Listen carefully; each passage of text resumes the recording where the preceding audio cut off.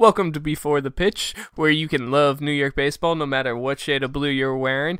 We are your best baseball podcast for all things New York Mets, New York Yankees, and youth educational baseball. So let's see what we got going on tonight. I am Billy. And I am Scott, and you guys can feel free to follow us on Twitter, YouTube, and pretty soon Facebook, where we're getting that all up and running. We are joined by our third co-host, Coach Chris. Coach Chris, how are you? Good, guys. Good to see you again. You know, got a bunch of topics to cover. Been a busy day in Major League Baseball and the sports world. Obviously, the postponement of the start of our season, what that means, not only at the pro level, but the college level, the high school level, so on and so forth. And I think it's a great time to get into, what baseball means to all of us, some guys that we followed growing up, role models that we look up to, things like that. And, I think we can start talking about, since we're going to have some time off, let's go back through our history a little bit. And the biggest history before the Astros scandal for us was always the steroid era. So now that those guys are starting to become Hall of Fame eligible, how does that fall into place? So I'm really excited for tonight's show, guys. For sure, I can't wait. Some of those guys are the guys that really got us into baseball. We all grew up during that era, so some of those guys we looked up to at the times, and it comes down to how do we react to the past, and how do we, in retrospect, really digest what it meant for the people who were our idols at the time to almost take a fall from grace a little bit. And it gets a little complicated to an extent. What do you think, Scott? It's very difficult for someone in my position to let go of certain people emotionally, and I consider Alex Rodriguez someone who it's very, very difficult for me to let go of. Now, Alex Rodriguez is a very interesting case because he really shows the power of what's it called? What's the word? I lost the word. Forgiveness. Forgiveness. Yes, thank you. I don't know why I couldn't think of that word. I couldn't think of that word for some reason. It's a hard word for you sometimes. He really shows what happens if you do take the right approach, and most importantly, there is forgiveness in the world for everyone. Mm-hmm. In some way, if you do the right things to make up for it. And when you look at the steroid era, it's a lot of who took the best steps to help themselves out and who dug themselves into deeper ditches. Now, A-Rod dug himself into a much deeper ditch, and you got a hand to the guy. That dude got himself out of it.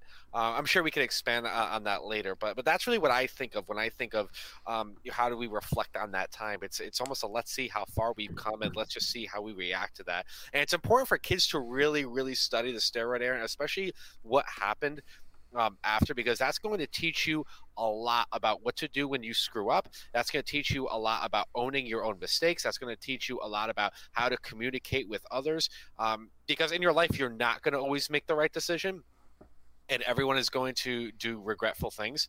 And I think it's important for kids to reflect on the steroid era, to see, here's the people who were on top of the world, and just how easily you can get yourself in trouble if you don't have a good character and you don't take the time to make the right decisions. I completely agree to a certain extent. You have all these guys who, quote unquote, took the easy way to get to fame and fortune, and the MLB reaped the benefits of all of this, and now we're sitting here 20 so years after really the beginning of the end of it. And you have to reassess, MLB made a reemergence back into everyone's lives during, the record chasing and the chicks dig the long ball era. That was all the steroid era. That was all built off of the steroid era. And at one point, MLB just looked the other way and let these guys take the fall for what they allowed to happen. And I think that is always something that needs to be brought into the light when you start discussing these players, because it wasn't all on their shoulders. Yes, they were the guys that injected stuff into their bodies and chose to make that decision, but the MLB also chose to make decisions during that time period as well. It comes down to how wrong is it if you're following orders? But what I think we have to address first and foremost, I think this is going to be the central catalyst for why this is a discussion, is I think we just need to go down the line on a yes or no basis.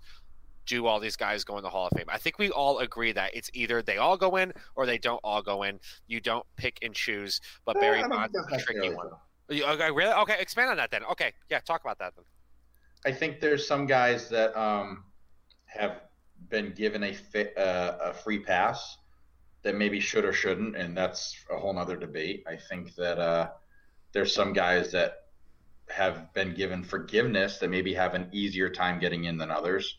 And there's some guys that just, won't own up to it, and I think inevitably that's going to hurt them in getting into the Hall of Fame. So it's just, there's certain guys like, say, the Barry Bonds, he's never tested positive, but it's been kind of almost a known fact without the fact that he was a steroid guy, right? And everyone says, well, he was a Hall of Famer before the steroids, so does he inevitably get in? I think he should because of that. But then again, the writers didn't like him, so will they vote him in? Who knows? So there's a whole list of guys we can go through. But I want to touch base before we get going on this postponement thing. I think that's the big news of the day, guys. Major League Baseball came out today saying we are going to stop spring training at all levels and postpone opening day at least the first 2 weeks. I know my life revolves around baseball at all of the levels, not just obviously watching the games at the pro level and stuff, but we have guys of our own that are in the minors that, are beginning to work out and stuff that are getting called home and at college level and high schools and all that. So, Scott, you're a middle school coach. How does it affect you from a fan level, from a coach level, stuff like that? Well, it brought everything to an absolute screeching halt because everything that I had been planning for and planning to do now has just ceased to exist. Thank God what I didn't do is I was about to, the day before everything went down, so it's about 2 days ago. If you're listening to this at a different time, which you will be right now, it is the 12th of March. And our hometown, they just this afternoon decided they're going to be postponing school for the next 2.5 weeks, I believe it is. March 27th is the tentative go back date. So 2 days ago, what I was about to do, because I did not think this was going to happen at all, I was going to call the place that supplies our uniforms and everything, and I was going to say, hey, punch in the order for our hats this year. And I had picked out a very special hat this year that I especially redesigned because this is the 350th birthday of our hometown, and I had a really cool thing I was going to do. And our town has a lot of festive stuff going on, so I was going to look to get the kids involved in a bunch of stuff like that. And I was all sorts of hype for the many things we were going to do, even outside of baseball, that I was going to get all these kids involved in. And thank God I didn't, because I was about to order a very expensive hat that I would have had to pay for out of my pocket probably, because the school wasn't going to do that. But yikes! Talk about things coming to a screeching halt, and it is what it is. But the question is going to be is where do you pick up when things come back? As of right now, our town is scheduled to come back before our season was scheduled to start anyway. But I heard rumors that middle school is just going to be scrapped entirely as far as athletics. To me, that doesn't make any sense because, well, if we're going to come back supposedly before we're scheduled to start anyway, what's the point of axing it? Because we were totally fine, especially if you're going to let the high school spring sports continue, but not middle school. I don't understand the logic to that. Right now, I think we're just full of uncertainty, and we're just going to have to wait and really see what happens. But everyone's kind of minds are a little bit in the worst place possible, and understandably so. What do you guys both got? Yeah, so I'll be honest. When I heard that, spring training is something that I have enjoyed a ton over the last couple years. Probably since about 2012, I've really been diving into spring training a lot, and I've only gone once or twice, but it's such a fun thing, and it's really great as a fan to be able to dive into this and get to know maybe players you haven't before.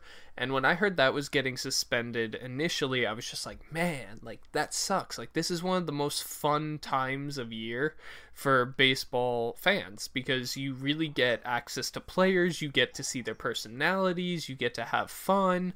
And so I was like, man, that sucks. And then a couple hours later, the decision came down that they were postponing the beginning of the season. And that just felt like a gut punch. Like a true gut punch. I mean, it just kind of crashed over me like a wave temporarily, where I was like, man, there every year except for the year I was born, there has been baseball. Like, and baseball has been consistent and there, and we've gotten to enjoy it, and it's always been something that you can count on. And right now, you don't know when you can have that back. And that's part of the thing about sports, is sports has always been that thing that's like, even in the tough times, you can kind of latch onto sports as a thing that's consistent. And I think in this time right now, with the uncertainty going on, with the NCAA tournament being canceled, the NBA season being suspended, the NHL season being suspended, MLB postponing the beginning of their season, NASCAR holding their first race this weekend without any fans in attendance, like, these are things that are just not normal in any stretch of the imagination. So it's going to be a little difficult to navigate. And it's not just the United States. Formula One canceled the Australian Grand Prix, and actually a member of McLaren tested positive for corona. So all of McLaren is they back out of the Grand Prix before anything even happened. So it's not just here. No.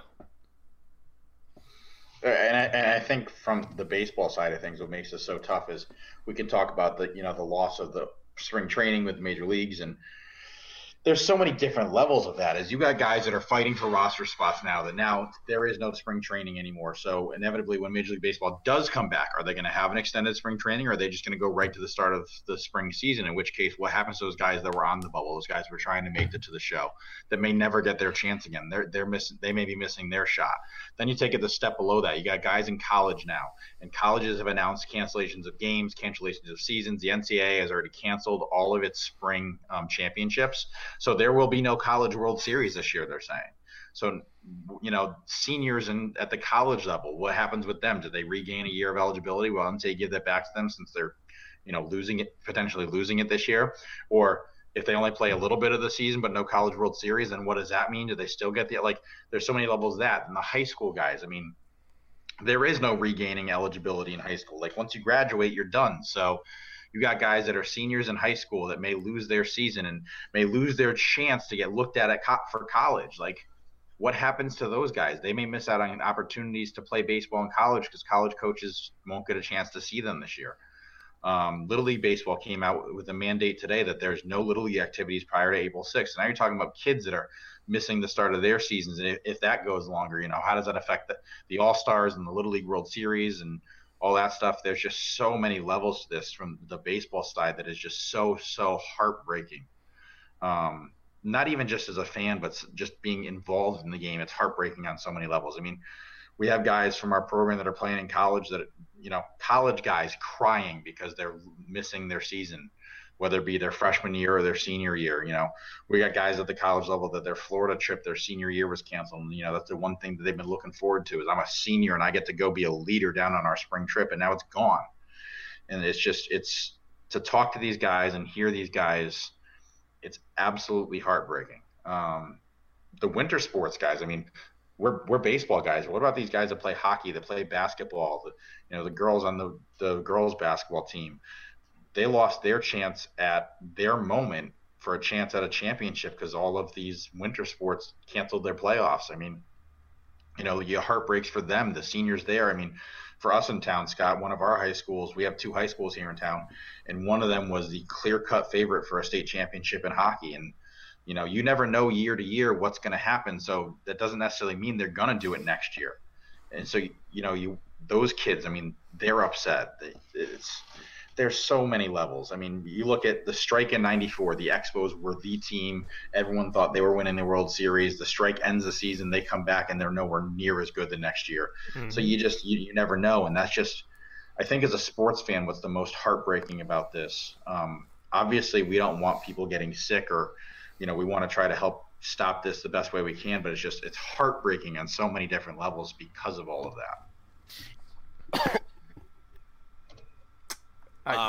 Go ahead, Scott.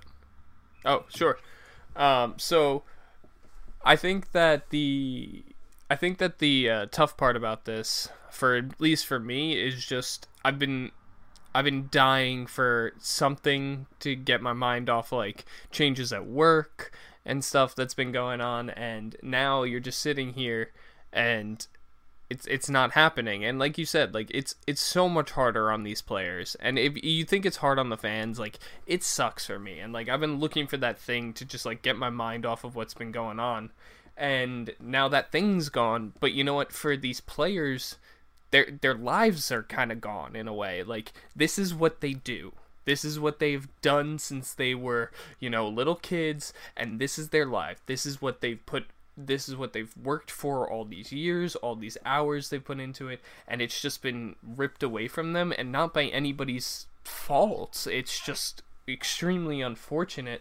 And I think the thing that I've been thinking about a lot when it comes to like minor league players and like college players is, these minor league players, they're not they're paid kind of like an average person, right? They're not. It's less. Well, it's less for the lower levels of the minors, for sure. It's less for the upper levels. It's kind of like a very average person, right? Are they going to get paid? I mean, I would hope that the teams are doing the right things and paying their players, even regardless of the fact that their season is now postponed, postponed, is that the term we're using properly? The start of the season was postponed. Season was postponed. Are these guys going to get paid, especially for the guys on the lower levels in the minor leagues? Like, man, they count on that money so much, and their lives are hard enough trying to balance baseball and life and finances as it is, and now all of a sudden that's all up in the air on them too. So something that I appreciate you say, Billy, is like this is no fault of any one person. This is just the luck we're stuck with that. I think that's really important to understand, because I'm going to throw in an angle that is not. It doesn't appear to be a very popular opinion or a very popular angle, but I'm going to kind of set the stage before I say this and say, I am in grad school. I am not an undergrad. I am no longer playing as an undergrad. I have never played professionally. I am not playing professionally. So I do not have that specific dog to fight on my personal level with saying this. I will also say I teach social studies, and I do focus a lot and care a lot about the world in general and how things interact. And I do have to say, from that perspective of someone who cares about just the world in general, and as much as I am deeply, deeply in love with the game of baseball, and as many different sports as I watch, and how much of my day and my time and my schedule revolves around what time are all my teams playing, I do have to kind of step back and say, I was, in a way, relieved when Major League Baseball postponed everything, because it was like ripping off a Band-Aid. I kind of just wanted to get it over with, in the sense that if you're going to do this, don't drag it out. Everyone's canceling at once. We're all doing this. And as a society, it's reflective of a decision that's actually somewhat comforting to me. The sense that as a country, we are all saying on all different levels, from local to state to national, the message is, let's all stop for a minute, make sure we have both feet on the ground on this whole thing before we start to take steps forward.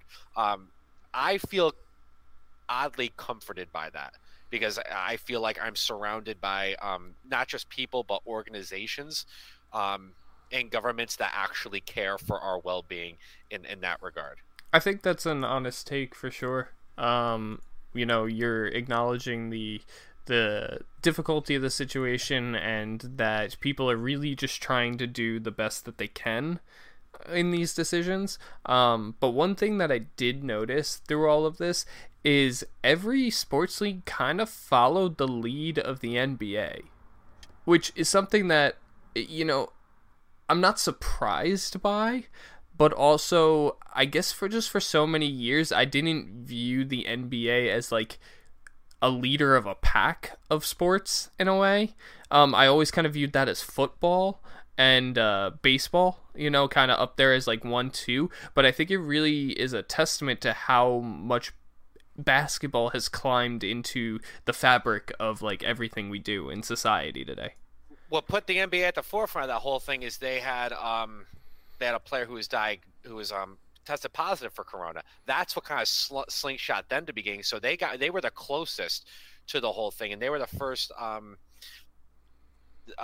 league, major professional sport that we at least know of at the moment that actually has a first-hand encounter and interaction with this. And you could see that they were immediately very quick to say, boom, okay, we're not doing this, we're not risking this anymore, this is too far for our comfort, we're going to do that. And I think everyone else kind of looks at that, and we are a country where our law is based off of precedent, what comes before, and then things have to follow suit after. So it does make sense that once one team decides, hey, this is too close for comfort for us, we're backing out of here. Because eventually, what are you going to do if you're that one team or that one league who doesn't cancel and you're trying to push things to going? And I'll tell you one thing, XFL hasn't done anything yet, and as far as I know, WrestleMania is still going on. That is a whole nother discussion for another time, but I'll sum that up real quick if we do have any wrestling fans.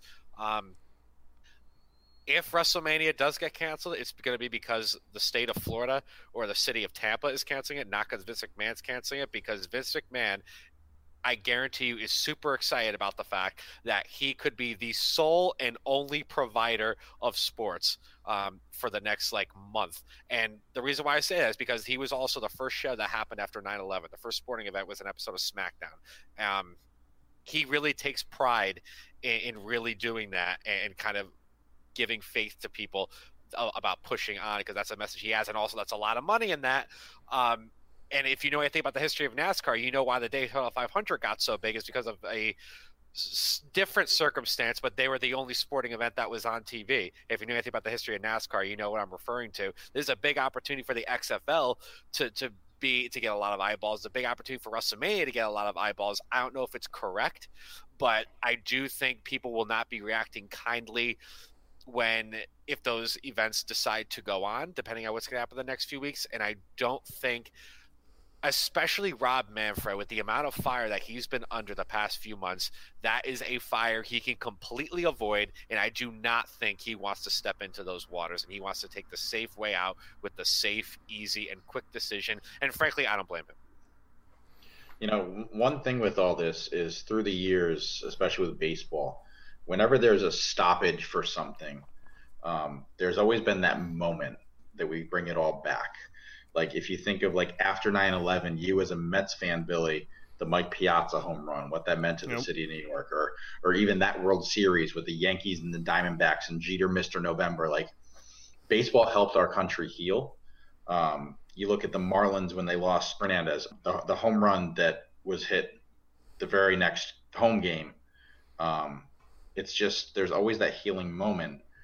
The problem I have with this is I don't know what we're healing from. We're trying to avoid something. We're not really healing. And I hope baseball can help deliver a positive moment when we come back. I just don't know if it's going to be that exciting moment that we're used to. We're used to the top blowing off the place because of the Mike Piazza home run, or because of the Gordon home run, or because of this and because of that.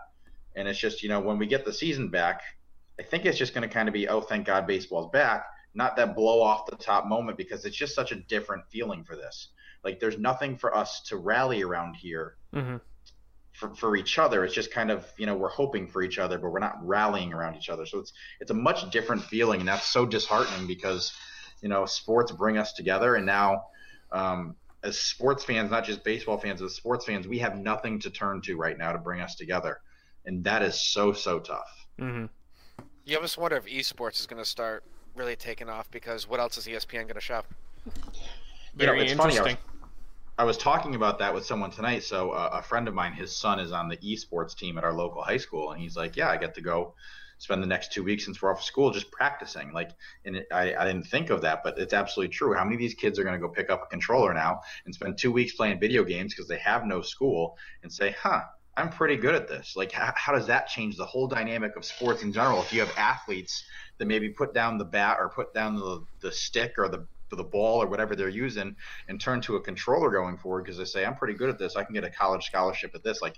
That's a whole nother dynamic really that no one's even thinking of. And the thing is too, and I know a decent amount about esports. There's money there. People like to joke about it. People like to poke fun at it. But there's money there. There are colleges investing in teams. There are players making big money. There's constantly a new market evolving. There's a ton of sponsors. I mean, the money's huge in esports. You know, there's Red Bull sponsoring, Dr. Pepper, even like insurance companies. State Farm, I think, is an investor for one. Every computer company in the world. They're all sponsoring. Hell, there's teams named after like Samsung. Like these things exist and there's money in it. And, I didn't think about how this affects esports, but in a lot of ways, it's like, I mean, I know modern esports, there are like arenas where people can go watch like the professional players, kind of like a sports arena, but like more like a small theater. So they'll probably just close it off to fans, but they'll probably bring in like the 5 guys on each team and play their sports, because in reality, it's like all they need to be able to do is broadcast it. I didn't think about that, but it's interesting enough. And it's a whole crazy dynamic to the point of how many athletes, because of this, because they're going to be stuck at home for 2 weeks with nothing else to do, how many athletes are going to turn to this and may never go back to the sports that they were playing before this happened? Like, that's a crazy dynamic to think about. Here's the thing I'm going to add to that is all these kids right now are already addicted and stuck on video games anyway, and I say that half sarcastically. But I really don't think it's going to change as much what kids are going to be abandoning sports for esports, just because I think that's already such a big part of their lifestyle already. All they're just going to do is just maybe a little bit more of it. It's just like the off season, you know what I mean? It's just an extended off season. Then we're all going to go back to normal. Hopefully back to normal. But the thing about the thing about the off season, like our off season, I have our high school kids and some of our youth kids and our college kids. They're in our facility here all off season hitting. But like places like our place, a lot of them are shutting down and saying, hey, we're going to close down and clean the place for 2 or 3 weeks, like while everything's closed down.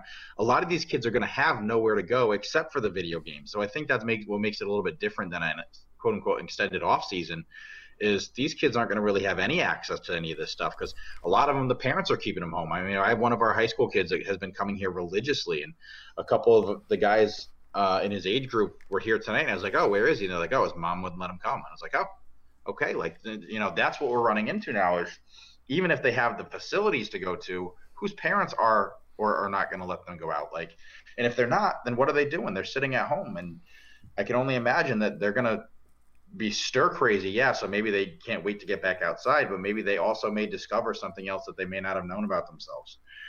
As far as this whole esports thing goes, maybe they pick up a PS4 controller that they haven't played in a year and a half, and they got MLB The Show, and they go play online, and they go on a winning streak, and they're like, I'm pretty good at this. It's crazy.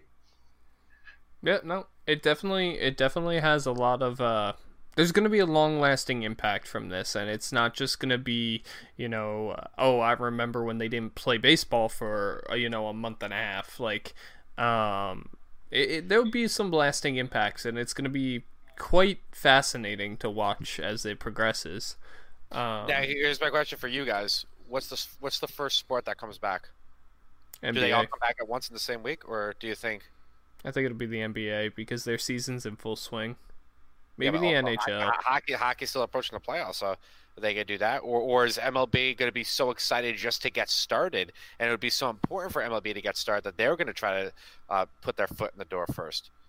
I'm gonna say Major League Baseball only because of the two things. Number one, the NBA had players test positive, so I think they're gonna be the most cautious to come back. And number two, MLB is outdoors. So I think that changes the dynamic a little bit as far as you can play without fans and be a little bit more at ease with that versus even if you are playing without fans indoors. I think there's that whole dynamic. So that's why I think Major League Baseball may be the first one back. Not necessarily in, we're going to start our season, but maybe they come back and do an extended spring training, something to those lines a little bit earlier versus the NBA or NHL coming back immediately into their seasons. And the other big question I have is, so do we pick up where the schedule says we're supposed to stay?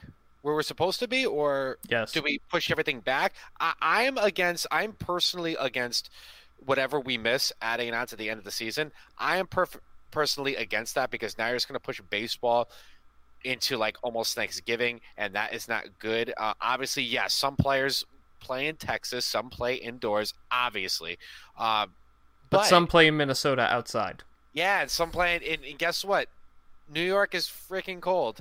Minnesota's a little colder that time of year. Or I've read about this idea, and I'm not entirely sure what I think about it yet, even though I don't love this, but I wouldn't, if the option was no World Series, which I doubt that would happen, knock on wood, I wouldn't be super opposed to this idea of what if you do like the Super Bowl and you just elect 2 indoor ballparks to play in? The owners, I feel like the owners aren't going to pass up that revenue. No, I think that'd be a huge revenue issue as far as sharing and who gets what. I think what we're inevitably going to see is they're just going to say, hey, we're going to come back. We're going to do 2 more weeks of spring training so pitchers can keep throwing and get themselves back up. I'm sure most of these pitchers are going to keep throwing at home by themselves anyway to keep their arms in shape. They'll say we'll do a 2-week spring training, get back to it, and then whatever our new opening day is going to be, whoever you were due to play on that day is who you're opening up against. And they're just going to keep doing the season. Whatever games we lose, we lose. I can very much see teams bringing in only the players on the 40-man roster and just doing workouts with like them and doing it that way, doing like coaches, 40-man roster, keep them working, keep them moving, and then it just do like routine tests. So I do believe what I heard on the Michael Kay show today, and I could have heard this wrong, so someone please fact check me on that, is I do believe they said they don't have to go home, and the facilities are open for them to use on their own willingness. It's just the team can't run anything, but players on their own merit, on their own free time, will still be able to use facilities that they can get into. But again, it's like it's on their own merit, on their own thing. They're not required to all leave.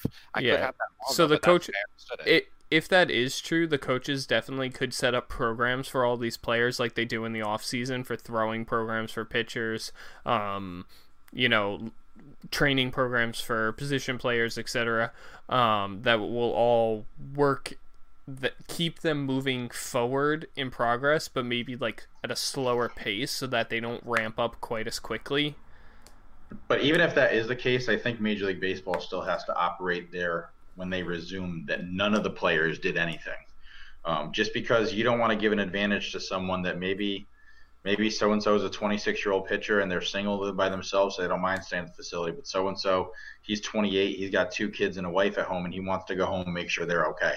I don't think Major League Baseball wants to hold that against, that particular guy. So I think they have to operate under the assumption that even though these facilities may still be open to these players that want to stay, I don't think they can operate under the assumption that they are all going to stay, because, they're not going to. So if given the choice of going home and being with their family at this time, or staying there at the facility and working out and potentially getting this virus that's coming around, I think they're going to want to go home and be with their families to make sure they're okay. So I think a good benchmark for figuring out how long the MLB would have to basically extend the preseason to get players ready is how long it took for Dallas Keuchel to be ready to pitch last year. Because he was a guy that didn't have a spring training. He was throwing on his side and working on his own program all throughout until he was signed in June? June. And then when did he first pitch last year? I'm going to look it up right now, because that thought literally just popped into my head. I'm like, when did Dallas Keuchel start pitching last year? But not even when did he start pitching, but how long was it until he was effective too? You got to think of that. Very true. So his first start was June 21st. I don't know when he actually signed, but his first start was June 21st. I want to say, there was a very specific date that he wasn't going to sign before. What was it? I want to say it's like the 15th. It was June 6th. All right, so the 6th to the 21st. 2 weeks. It was 2 weeks, and if I remember correctly, he did not make a long start that game. No, it was 5 innings, 6 innings the next game, 7, 8, 7, 6, 6, 6. Yeah, so I would say it was probably about 3 weeks, 4 weeks until he was fully unleashed. So here's the side of that, and maybe it's a little bit of the Braves strategy, maybe it's a little bit of Keuchel, but he made 19 starts and only 4 of them went longer than 6 innings. But that also has to do with the Braves' philosophy last year. So I can't put that all on him not being ready. He's also an aging pitcher at this point, which was a lot of the concern why he wasn't signed in the first place. So I'll say it was probably about 4 weeks before he was fully unleashed as a pitcher. He had 5 starts that were more than 6, but and it's actually so his third start was 7, his fourth start was 8, his fifth start was 7, and then he kind of went 6, 6, 6, 7, 4, 6, 6, 7, 6, 6, 5, 6, 5. So you could say that they kind of lengthened him a little bit right off the bat. After his third start, he went 7 innings. But third start's almost a month and a half from when he signed. So July 2nd, he signed June 6th. So we're talking a month later. A month later, okay. So it took him a month to stretch out. Yeah. So that's not too far off from what David Cohn, I believe, was saying. So strike was 94, but I extended a little bit into 95. And in 1995, they had a short spring train just to get people going. And it was 3 weeks. And that's why David Cohn believes he said it'll probably be a 3-week thing, depending on how long this whole thing goes. But he estimates probably about 3 weeks because precedent has shown 3 has worked. Yeah, I agree. It'll probably be about 3 weeks once everyone's decides that it's okay to start playing again. It'll be about 3 weeks for them, and then they'll be right in it. I mean, the problem going to be is the decision of when that time is, because yeah. So most places, like I know our school system is shutting down for 2 weeks because what we're being told from the media and from doctors is it's a 2-week cycle for this virus to show symptoms in some people. So if you quarantine for 2 weeks, if you had the virus, it has worked its way out of your system, or if it was on a surface somewhere, it has died at that point. But that doesn't mean that it's not going to continue to shift around and move from person to person, because like our school system is shut down until quote unquote the 27th. Well, the 26th, if there's a student that happened to go out shopping with mom and they get it, well, now that's another 2 weeks you have to add on to that, right? So this could be an ongoing thing. So I don't even know, like you can't even begin to guess when that's going to be. I think the 2 or 3 week benchmark that we're talking about, probably closer to 3 weeks, is a good guess about how long it would take to prepare to start the season. But we don't even know when that could be. I mean, we could be talking May, even into June at this point. Yeah, for sure.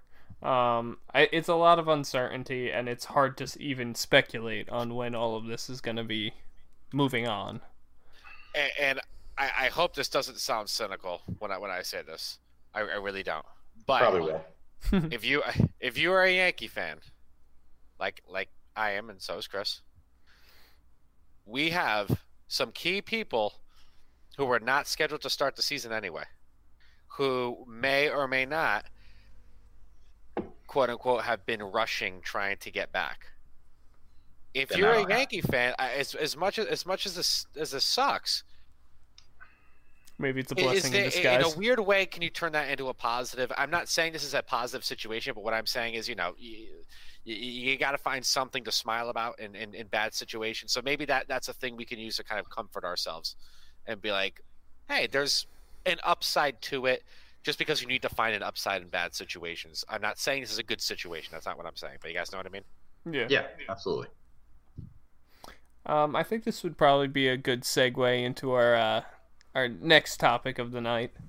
Yeah, so basically what we would like to do is we would like to talk about some players who we think have important qualities that kids should be looking up to, and parents who could be directing your kids to look up to these specific players. Now, the trick is, right now MLB has a marketing problem, and there's a lot of guys who kids are not looking at who they probably should. We actually talked a little bit about that last week, so please feel free to go back to last week's episode when you're done with this one and hear what we have to say about our opinions on marketing and getting names out. But here's a few that we would like to talk about for different reasons that have qualities that we think kids should be looking at and really admiring and parents should be directing to. I have three that come to my mind, and we're not going to take the easy answer and say Derek Jeter, Mike Trout, obviously. At least I'm not going to take those easy ways out. I'm going to talk about three guys who might have some might be second tier in your mind. The first one I want to say is Giancarlo Stanton. And there's probably a boomer rolling their eyes at this right now. But I'm not a boomer, and I'm rolling my eyes at you. But I understand why, because of all the reasons you're going to get into. It's just your love for Stanton is funny to me. Oh yeah, he has a love for him that exceeds. Superman crush on Stan Scott. Stan. I mean, the guy is ripped. He is my man crush Monday. He, honest to God, it really is. He's the MCM, and his girlfriend could be my WCW. That's anyway. Women Crush Wednesday for our boomers out there. Okay, stop. Here's my thing with Giancarlo, and a quality that he has where that I really felt like this is a dude who I want to have on my team. He has every reason, or he had every reason, I'm sorry, to really come in this team and try to completely take it over and do like a Bryce Harper and try to say, Aaron Judge, who? No, I'm running this show because I got the big contract. This is my game. I almost broke the single season home run record. This is all about me. And he could have totally been very self-absorbent and almost been an Alex Rodriguez in some way about the whole thing, completely killed team chemistry. He did the exact opposite of that. He had every reason to do that and have all these bragging rights and be cocky, but instead he opted to say, no, I am stepping into another team. I'm going to adjust towards that. I'm going to keep my mouth shut, which he definitely does.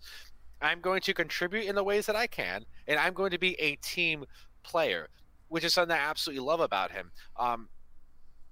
Especially when it would have been so easy for him to not do that. But I have not read The Evil Empire. No, it's not The Evil Empire. It's Inside the Empire. I'm sorry. That was a book that was published a few years ago. I have not read it, but I am told by people who did read it that it is noted in there. Giancarlo is one of the first people there every morning, one of the last guys to leave. He's always taking back press. He's always watching videos. He is into it. He's shown that he's very kind towards his teammates. He keeps his mouth shut. When you think about it, like, what do you really know about the guy's personal life? Really nothing. And that's something that if you're a fan of Derek Jeter, you're kind of that's something you should be turned on to. It's a very Derek Jeter-esque thing. And you can't help but wonder if all of Yankees PR has been really adjusted because of Derek Jeter to do that Derek Jeter-esque style of how to deal with people and how to carry yourself. And that I was just so blown away and impressed by that because that's not something that Bryce Harper did. I don't think that's something Bryce Harper would do if he came to the Yankees.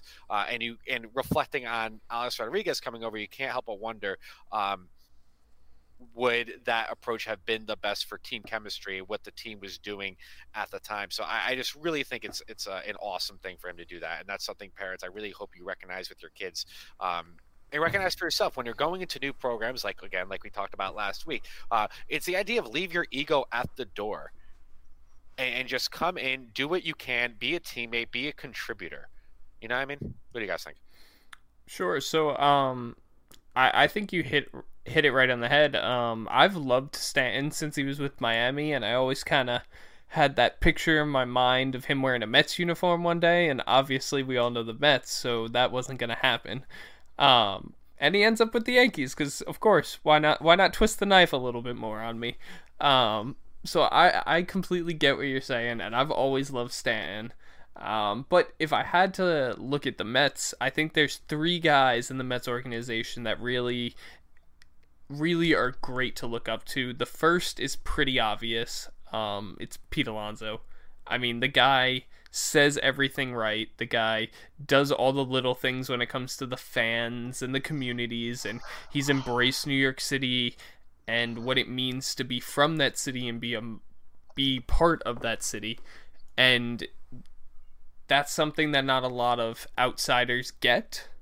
and can easily jump into that role, and I think he's taken it and bears it out every day and just wants to be part of that New York community. And I think that's something to look up to, as well as the guy always talks about every interview that you ever see him have. It's always about what he can do to work harder and be prepared, and it's never reflecting on the things he's accomplished as much as it's the things that he wants to continue to progress on.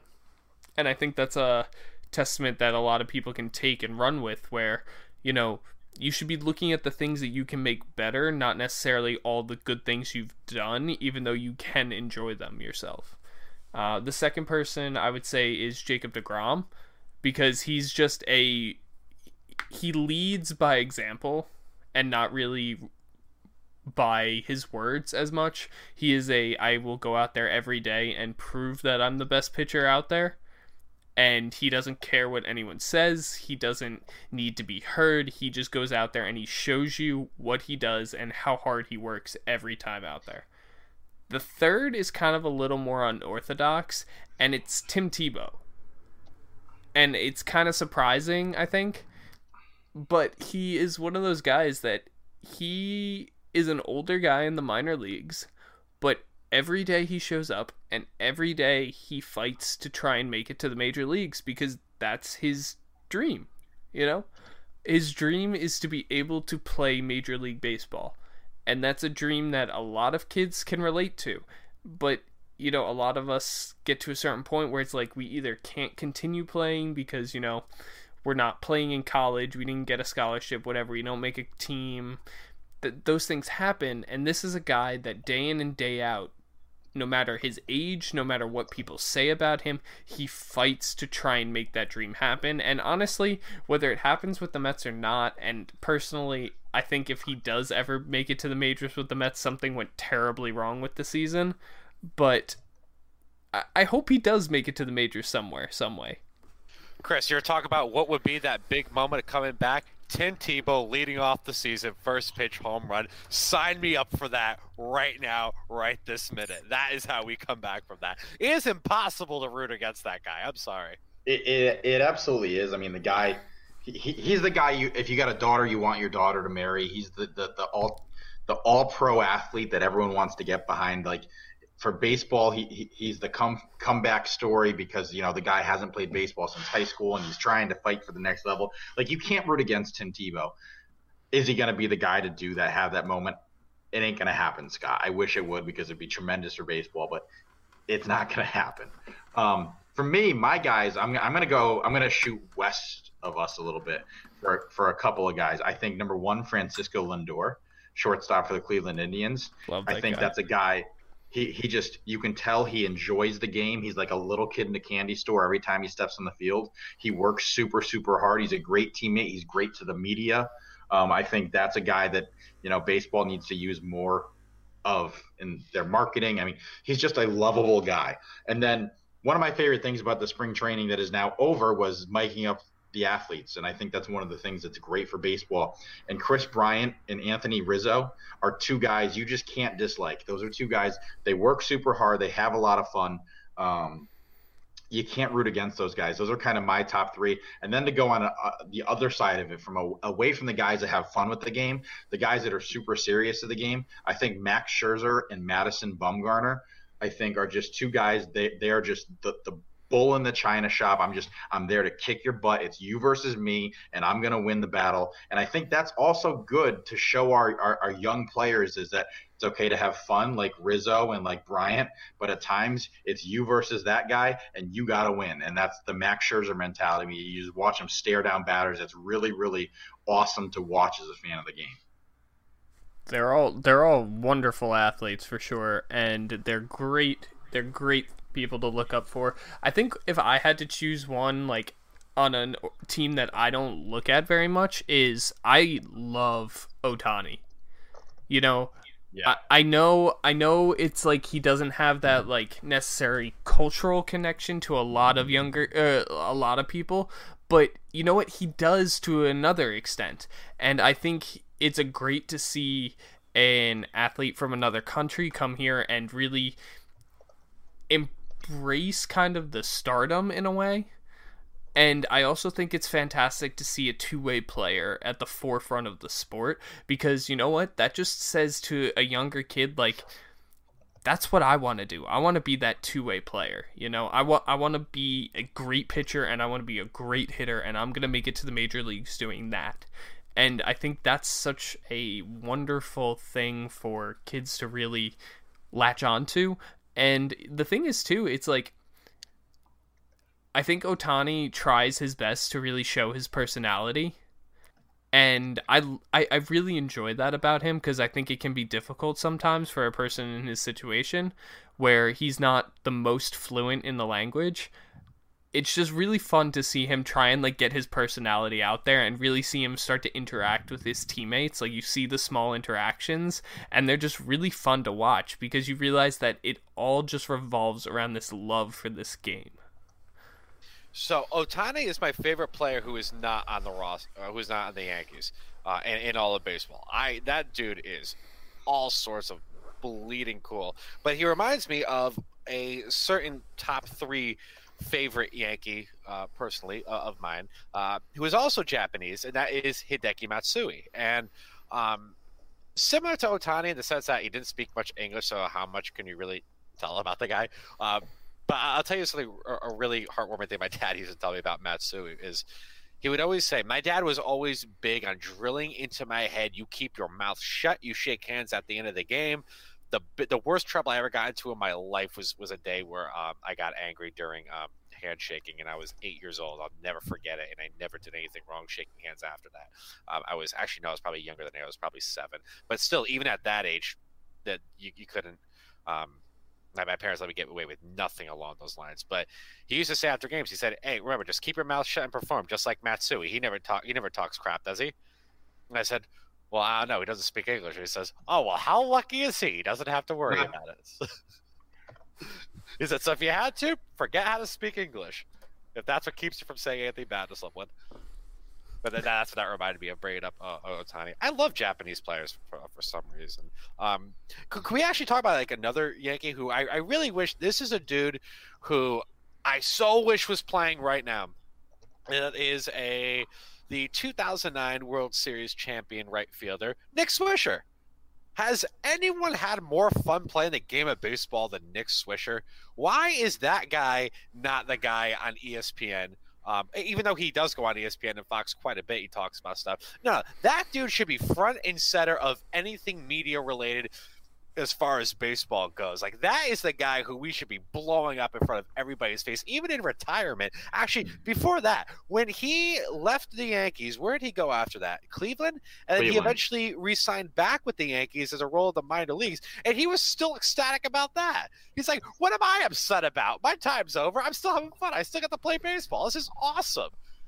That dude, oh my God, I've never seen anyone have more fun standing on a baseball field in my life than him. Yeah, no, I was always a little jealous that you guys had Nick Swisher, but one of the guys that you let go that we got to embrace was Curtis Granderson. That is a guy that I've been dying to meet for so long. He's one of those guys that he does every little thing right, but you know he has a ball playing baseball every day, and I wish him nothing but the best. I want to see him as a coach on a team somewhere. I want to see him always around baseball, and I love Curtis Granderson. I want to know, if I could meet Curtis Granderson ever in my life, the first thing I want to ask him is, how did you get to be the most likable guy in baseball? I don't think anyone has a bad word to say about the guy, and I would love to know and that's a dude who's played for multiple teams. He's played for, Tigers, Yankees, Mets, Marlins. Am I missing one? Toronto. Yeah. Oh, Toronto. Did he do the Dodgers for a little while? He was on the Dodgers, yep. He was on the World Series team in 2017. And Milwaukee. Oh, okay. So we're up to 7 teams, right? 7 teams, yep. So that is a dude who isn't getting passed around because no one wants him. He's getting passed around because everyone wants the guy. Yeah. I would love to know. It's like, you're going to different cities so many times.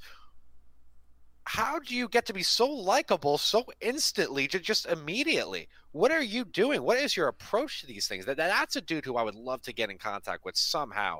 These are a whole bunch of players that have a whole different perspective on things, from the way they played to the teams they played for to what makes them likable, and like why we are so fascinated with some of them, for sure. But did we want to get into that steroids and that Hall of Fame conversation a little bit now? I do, and the reason why I do is because that's so relevant to this topic of people you look up to.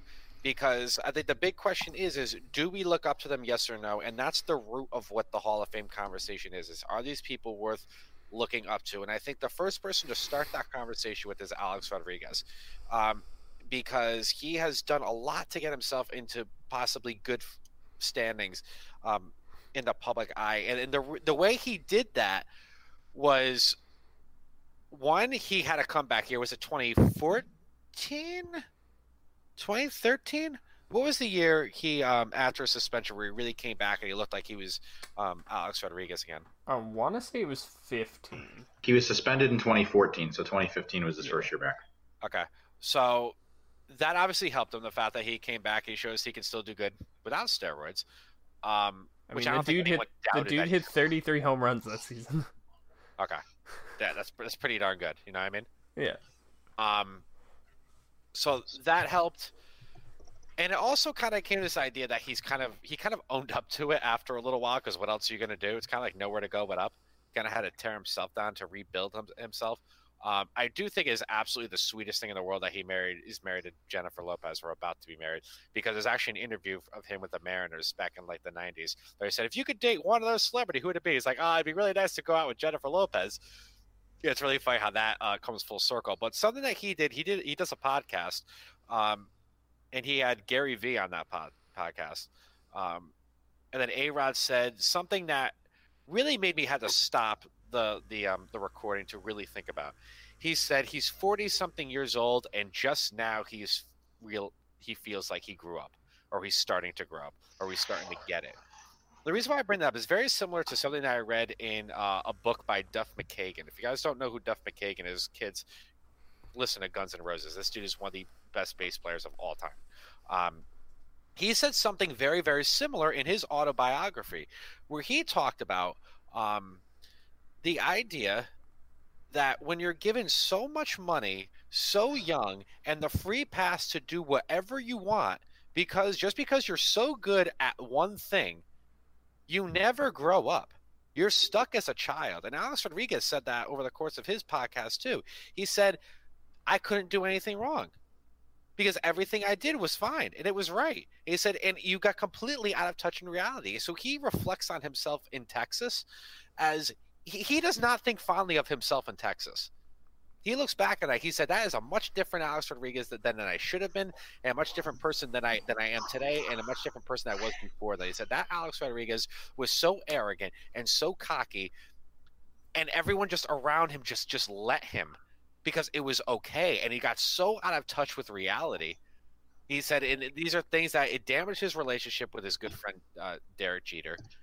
And he said he feels like that delayed the process of growing up and becoming an adult. And Duff McKagan said the exact same thing, and which is really interesting how that works. And I think that's part of his way of apologizing and moving on. And I think that's why people do think fondly of him now, because step one is owning it. And we talked about that last week with the Astros. Correa was about to be everyone's favorite Astro by owning it until he took about 8 steps backwards.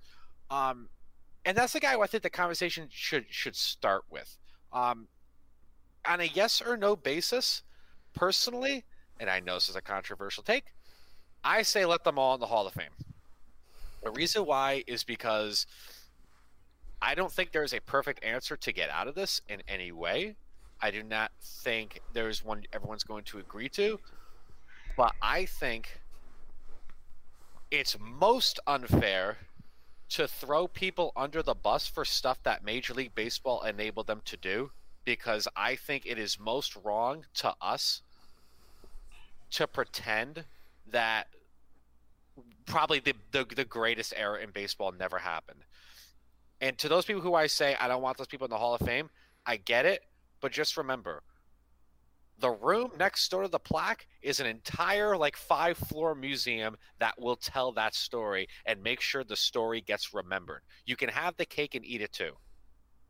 The story will not go away. The shame will always be there, and you can still just recognize the greatness of what that is. I'll be fascinated to see if A-Rod gets in, because he's eligible in 2 more years, I believe. 2022, I believe, is when he's eligible, because his last season was 2016. And there could be a very different group of people who are voting for the Hall of Fame come 2022 than are voting right now. And I'm curious to see what their take is on Alex, as they've gotten to know him as a broadcaster, as a person around baseball, not just a player anymore. And I wonder how much that affects his candidacy when it comes to the Hall of Fame. The shame that I would feel as a fan of the game is if in 2 more years A-Rod ends up in the Hall of Fame, but yet someone like Barry Bonds, Roger Clemens, Mark McGwire ends up falling short. Now, you can have the conversation on which ones are actually Hall of Famers if you take all of their numbers at face value. I think we know which ones come to mind right off the bat. But I think it would be a real black mark on baseball if A-Rod's in a few years and these guys are left out just because different people voted. So I got a couple different looks at this year. I think A-Rod has a better chance of getting in than any of those guys you mentioned because he's been so forthcoming with his feelings about it after. Like you said, I watch his podcast pretty regularly, and pretty regularly he talks about Scott, how he feels about how he was as a player and understands where he screwed up. And he's openly talked about it. He's apologized for it. He served a suspension for it. And I think since that point, he's been a great ambassador for the game. And then you have the other guys that you mentioned, Billy, that haven't really been around baseball since they retired, whether it be because baseball didn't want them around or because they don't want to be around it themselves. So that case, I don't think they're making for themselves. If Barry Bonds put out an interview tomorrow and said, I absolutely took steroids, everyone else was doing it at the time, I didn't want to put myself at a disadvantage, I just wanted to help my team win, then I think everyone's got a different mindset of Barry Bonds. But I think because he's been so quiet about it, it's tough for the average sports writer or baseball fan to forgive it. I'm under the feeling that even if they did steroids, they are still a major part of baseball history and therefore should be in the Hall of Fame in some way, shape, or form. Pete Rose is not a Hall of Famer, but he has stuff in the Hall of Fame because he's baseball's hit leader. His jersey's there, his bat's there, he's got some cleats there because he was a major part of baseball history. So I don't know if whether you don't give these guys plaques, but maybe you have a wing of the Hall of Fame dedicated to them. That's, for someone with a much higher pay grade than me to decide. I think you can't ignore it. It's not going to go away. It's going to be talked about forever. So you have to do something. What it is, I'm not exactly sure, but you have to do something. I don't think. Maybe part of it is you say anyone who actually tested positive and was suspended is not eligible, and maybe that's a way to curb the steroids going forward is to put that stipulation in there. If you test positive and you get, now it's the 80-game suspension. When they first came up with the rules, the 50-game suspension. If you fall under one of those categories, you're not eligible for Hall of Fame voting.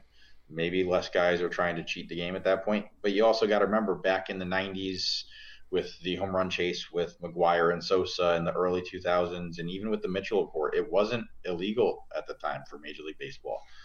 So these guys were certainly doing stuff that was not right for the game, but they weren't really cheating either because it wasn't illegal at the time. These substances weren't banned. And then after they were, it became a different thing. So I think you kind of have to look at that whole case, and that's what makes it so difficult. It's and so much of a gray area versus black and white, is because you have the guys that never ever got caught, the Bonds, the Clemens, that we all think did it because all the evidence points to it, but they were never caught, versus the guys that served suspensions that were actually caught for it. And remember, A-Rod didn't actually serve a suspension for the steroids. He served a suspension for lying about it. So that's a whole nother different concept to fall into there. So it's just, I don't think Major League Baseball can ignore it, and that's what they've tried to do for years and years. But with these guys all becoming Hall of Fame eligible, I don't think you can anymore. So here's something that just another food for thought thing. I was listening to WFAN. Actually, before I get to that, I'll get this other thing out of the way. When you talk about the separate wing in the Hall of Fame for the steroid users, here's why I don't like that idea. It's because now it's just going to become a complete bloody backstabbing, finger-pointing game by people trying to throw everyone else under the bus. Well, not necessarily. I genuinely think what's going to happen is they're going to start. People are going to come out and say, "Oh, that guy. Oh, he needs to be moved to that next one," and they're going to talk about rearranging plaques. And I just think that's creating a whole different mess. And I think it's kind of an avoidable mess. But I was listening to FAN. I think it was a few weeks ago, right after Eli announced his retirement. I am not a Giants fan. I'm a Patriots fan. I enjoy watching the Giants lose. I enjoy watching Eli lose. But I will say this. Not a fan of that statement. He should be in the Hall of Fame. And the opinion that turned me on to that was the Hall of Fame is about historical relevancy. And I can't remember who said it on FAN, but they said, you cannot tell the story of football without saying the name Eli Manning. You also can't say it without Tom Brady. You can't say it without Vince Lombardi. So can you tell the story of baseball without saying Barry Bonds? No. No. Can you tell the story of baseball without saying Alex Rodriguez? No. Can you tell the story of baseball without saying Pete Rose? No, even though it's a different thing. Actually, you can argue. You can tell the story of baseball without saying Alex Rodriguez. I don't think so. I don't think you can. He had the richest contract in baseball when he signed it with Texas. Yeah, that's fair. That's fair. I wasn't thinking about the contract. I was thinking about him winning anything. Because in reality, even when they won in 2009, like, that wasn't him. No. A lot of it was. Oh, that whole postseason? Yes, it was. It was a big part of him. It was him and Hideki Matsui. Go back and look at those numbers, ladies and gentlemen. It was Hideki and the pitchers. Yeah, specifically Damaso Marte, who Joe Girardi actually cited as like the kind of the hidden hero that you kind of tend to forget to overlook. But anyway, Alex Rodriguez was the dude who got the Yankees freaking going in the American League Divisional Series, and I was at that game where he did that. He finally broke out of the postseason slip. It went on a tear in the 2009 postseason. One of the best postseasons of my life right there. Probably the best postseason of my life. He's amped about it. But yeah, it's about historical relevancy. Can you tell a story about baseball without Mark McGwire? Probably not. No. The chase for the record, like. Yeah. The chase and again, you got the museum that tells the story. Dig the long ball. And again, you got the museum to tell you the story to make sure we don't ever forget that story. Yeah, it's very complicated and complex when you get into the individual players, because there's players that are speculated to have done it, but yet never came out or couldn't prove anything.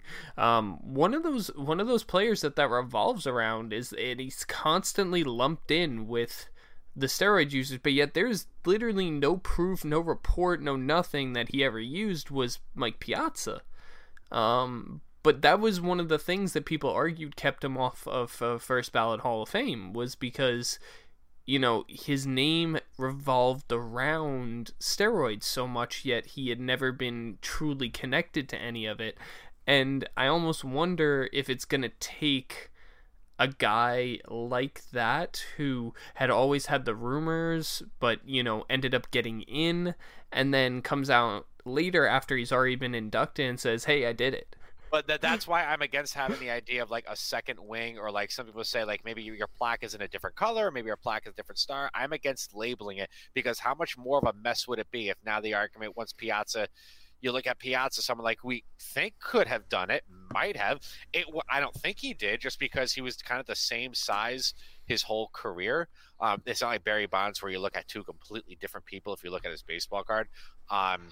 But like you can say that about players today too. When you look at players when they come up to like midway through their careers, like I'm not trying to like throw him under the bus or anything, because I hold him in such high regard. But like, look at David Wright as a rookie to when he was in the middle of when he was in his prime. The dude was jacked. It just happens because you go from basically training yourself to a professional trainer telling you what to do every freaking day.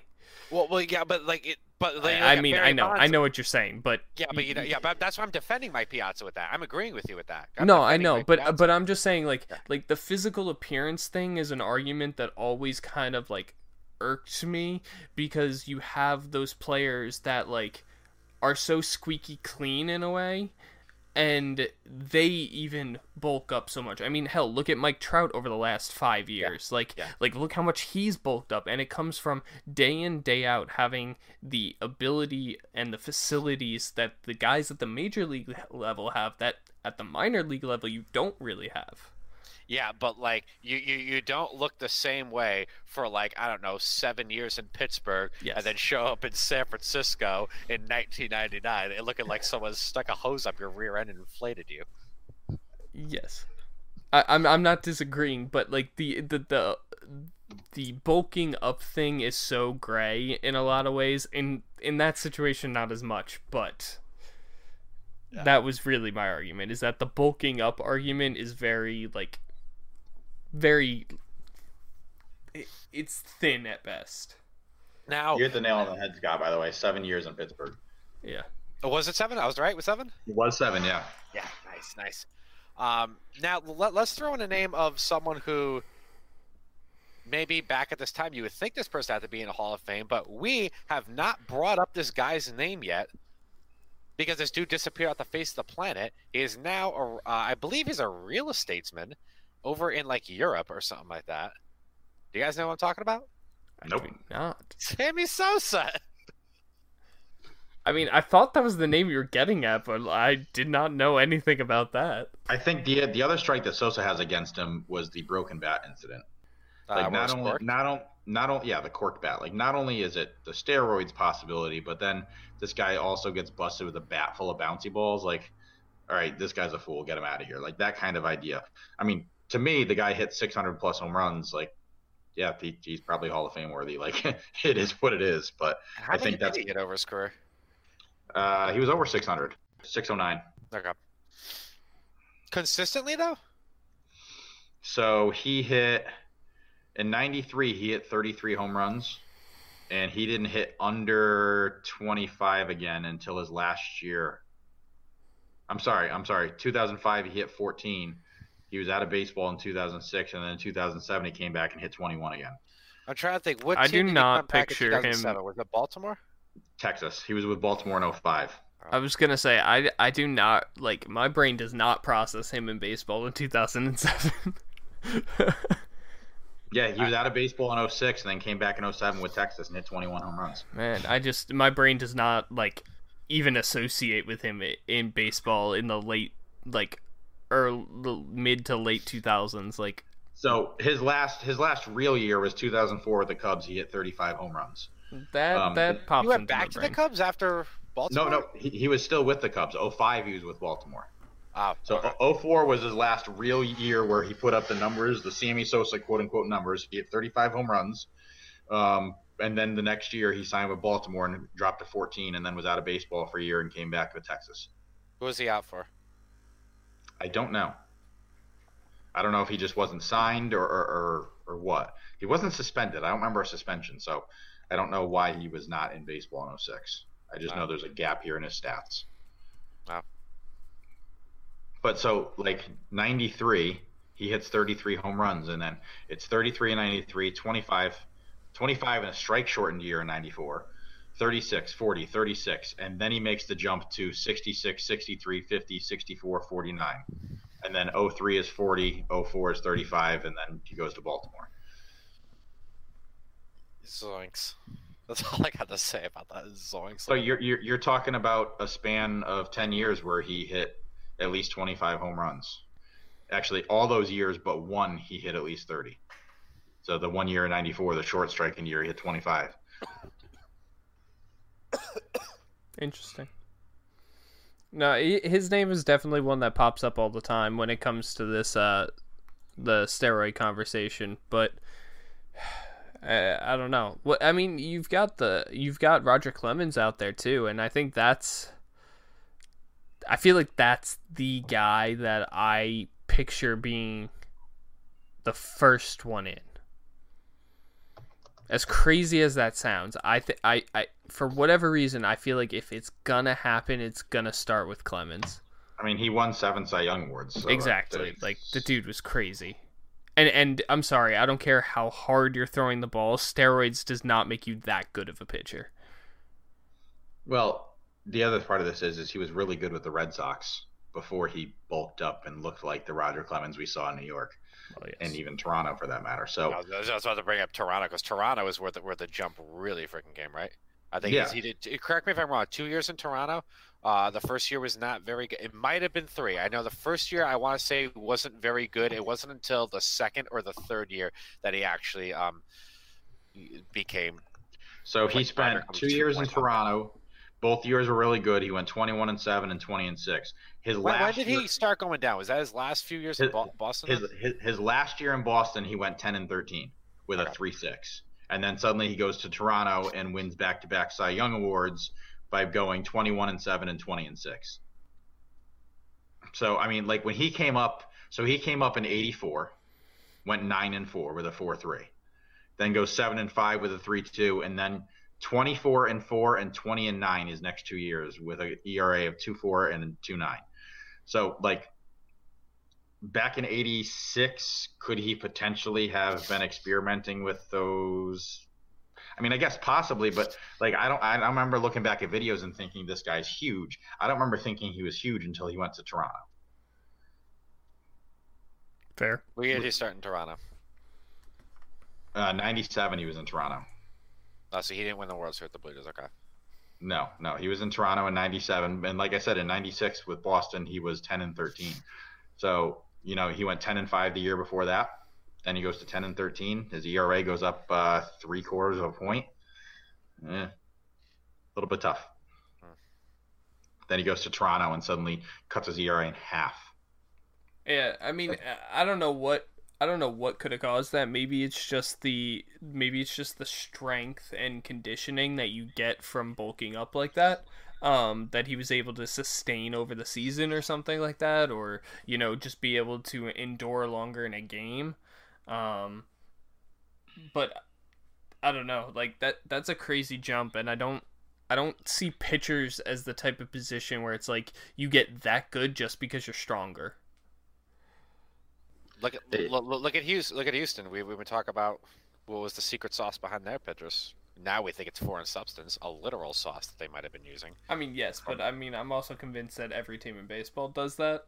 I know. That's what I'm saying. But we have to look at that. Be like, what was the secret sauce that they solved down in Houston? Something there was they were just that good. They just had it figured out. Whatever pitching was. I don't want to be the hater on Garrett Cole because I think he's a phenomenal pitcher. I have thought he was a really good pitcher since he was with the Pirates. Remember, everyone, he was with the Pirates. But it makes you wonder, you know, he was good with the Pirates. He wasn't that good until he got to Houston. It makes you wonder, especially with everything that happened, and somehow we always end up back on Houston. Yeah, because that's like unavoidable. But it's kind of like what Charlie Morton did in Tampa. Charlie Morton was great in Tampa. Whatever they're learning in Houston, they're taking with them. Yeah. Whatever it is. So far, that we know. So far. I think what's funny, looking back at the whole Clemens thing, his first year in Toronto, he led the league in wins, ERA, complete games, shutouts, innings pitched, strikeouts, ERA plus, whip. That's a lot of categories to lead the league in after you went 10-13 the year before. True, but I mean, you can also look at like the resurgence of Garrett Cole, like when he went to Houston. Like look at the splits between his last season in Pittsburgh and his first season in Houston. Like, I'm not saying they're that drastic, but they are pretty drastic in comparison. So Cole's last season in Pittsburgh, he went 12-12 with a 4.2, and then he goes to Houston and goes 15-5 with a 2.8. Yeah, you're absolutely right. So sometimes it can just be the organization. I'm not saying that he was doing anything wrong when he went to Houston, but like sometimes it can just be that change. Which, believe it or not, like eerily similar numbers at the same ages. Garrett Cole, Noah Syndergaard. Just saying. No, I know. And I get completely what you mean about organizations, because you see guys that struggle in the New York with the media and then go elsewhere and do really, really well. So Sonny Gray. I took the words right out of I my was just mouth. going to say that. Sonny Gray is the guy. So he pitched awesome in Oakland, comes to New York, stinks it up, goes to the Reds, plays great. Like, so it happens sometimes. And he blames it on the organization, keeps wanting to throw the slider. And then remember Aaron Boone's response to that? He said, he told us he threw a slider. What do you want us to do? Yeah. Well, funny enough though, not David Price. Rick Porcello was saying something similarly to the Red Sox organization recently, how they got him so turned around with the idea that he had to throw a four-seam fastball when he's a sinker ball pitcher, like, you know, and he's like, I got so far away from, I'm sorry, not sinker, splitter. And he got so far away from that pitch that's what won him his Cy Young, that he's like, I got so messed up with trying to throw an effective four-seamer that he's like, it was just too much information. It was too much, like, of the other direction from where he was, that it got him so turned around, is what he was saying. And I hope he's right. But only time will tell, really. I think this whole steroid thing in the Hall of Fame, it's really, really tough to keep these guys out when, like you said, they were such a part of baseball history, no matter who it is. I think the easy solution is if you tested positive and you were suspended for it, then you're not eligible for the Hall. That eliminates some guys. And then the rest of them that never tested positive, that, you know what, good for you. You shot through the system. Good for you. It is what it is. But like you said, it's like Bonds never technically tested positive. Under that rule, are you? Was that? I'm okay with him being in the Hall. Yeah, okay. I'm okay with him being in the Hall too. But are you okay with Alex Rodriguez not being in the Hall? Boom. There we go. To me, no. No, because he never tested positive either. Yes, he was did. suspended. No, he was suspended for lying to Major League Baseball. He was not suspended for steroids. No, he was suspended twice though. Once was for 80 games, once was for a full season. I thought it was twice too, because he was in the Mitchell report, wasn't he? Because it was the Mitchell report I don't count, because that was never supposed to be leaked anyway. And also Big Papi's name was in there, wasn't it? Yeah, and no one talks about that, by the way. Like, Red Sox fans want to rag on A-Rod all they want. Big Papi and Manny Ramirez are both in that report. Manny was the other one that they completely forgot. That's another dude on top of the world just fell off a cliff. Remember Rafael Palmeiro? I did not do steroids, period. Remember that guy? Mm-hmm. Yep. So, Alex Rodriguez never tested positive for a banned substance. And what was he suspended for? Because he was suspended twice. He was suspended for his misconduct in its probe of Biogenes and his lying to Major League Baseball in its enforcement of the investigation for Biogenes. So then, what is your? So basically, like, so I don't know. I kind of have an issue with the whole, like, saying that like, only if you tested positive, because essentially he did test positive. The test just wasn't run by MLB. Yeah. Well, if that's the case, then David Ortiz shouldn't be in, and Manny Ramirez shouldn't be in. I mean, well, there's a lot of guys on that Mitchell report that therefore won't be in. At least it's a hard line. It's not a hard line that I'd like to use personally, but at least that you're offering a hard line. Of So like yes or no. the problem is we've never actually I don't think they ever actually released all the names on the Mitchell report. I think we saw. Well, I'm scrolling through here, and there's a lot of stuff. So here's some names according to Wikipedia. So take that for what it's worth. That were mentioned in the Mitchell report: Barry Bonds, Jason Giambi, Jeremy Giambi, Benito Santiago, Armando Rios, Gary Sheffield, Randy Velarde, Larry Bigby, Kevin Brown, Roger Clemens, Lenny Dykstra, Matt Franco, Eric Gagne, Jason Grimsley, Jerry Hairston Jr., Glenn Allen Hill, David Justice, Chuck Knobloch, Paul LaDuca. There's a Met guy for you. There's a couple Met guys on there. Yeah. Also Mike a Barstool guy who talks like a sixth grader. Mike Lansing, Denny Neagle, Andy Pettit, Todd Pratt, Brian Roberts, David Segui, Mike Stanton, Miguel Tejada. And to be, that's not John Carlo, everybody. That's the pitcher, Mike Stanton. That's the pitcher, Mike Stanton. Miguel Tejada, Mo Vaughn, Fernando Vina, Rondell White, Greg Zaun, Rick Ankiel, David Bell, Paul Bird, Jose Canseco, Jay Gibbons, Troy Gloss, Jason Grimsley, Jose Guillen, Gary Matthews Jr., John Rocker, Matt Williams. So anyone who is ever likable at any point. Alex Cabrera, Juan Gonzalez. That's Mr. Texas Ranger right there. Like, there's a lot of names there. Mm-hmm. Yeah. Juan Gonzalez, that's Mr. Texas Rangers right there. I'm not confused now with Adrian Gonzalez. I'm actually talking about Juan Gonzalez. Wow. So I lied. The complete Mitchell report is available from Major League Baseball and MLB.com as a PDF. Oh, wow. So I'm going to make it my mission to go through it. It is 409 pages long. So since there is no baseball in my life for the next couple of weeks, I may just spend some time going through this. Well, I wish you the best of luck, and I'll see you on the other side. Appreciate that. So I guess to end this, I guess we'll follow up with everyone next week a little bit with a little bit more detail about the Mitchell report. We'll see what's going on with the whole virus thing and where Major League Baseball is looking to go from there. And, I just wish everyone the best. Hope everyone stays safe and healthy with your families. And, I can't wait for baseball and sports in general to be back in our lives.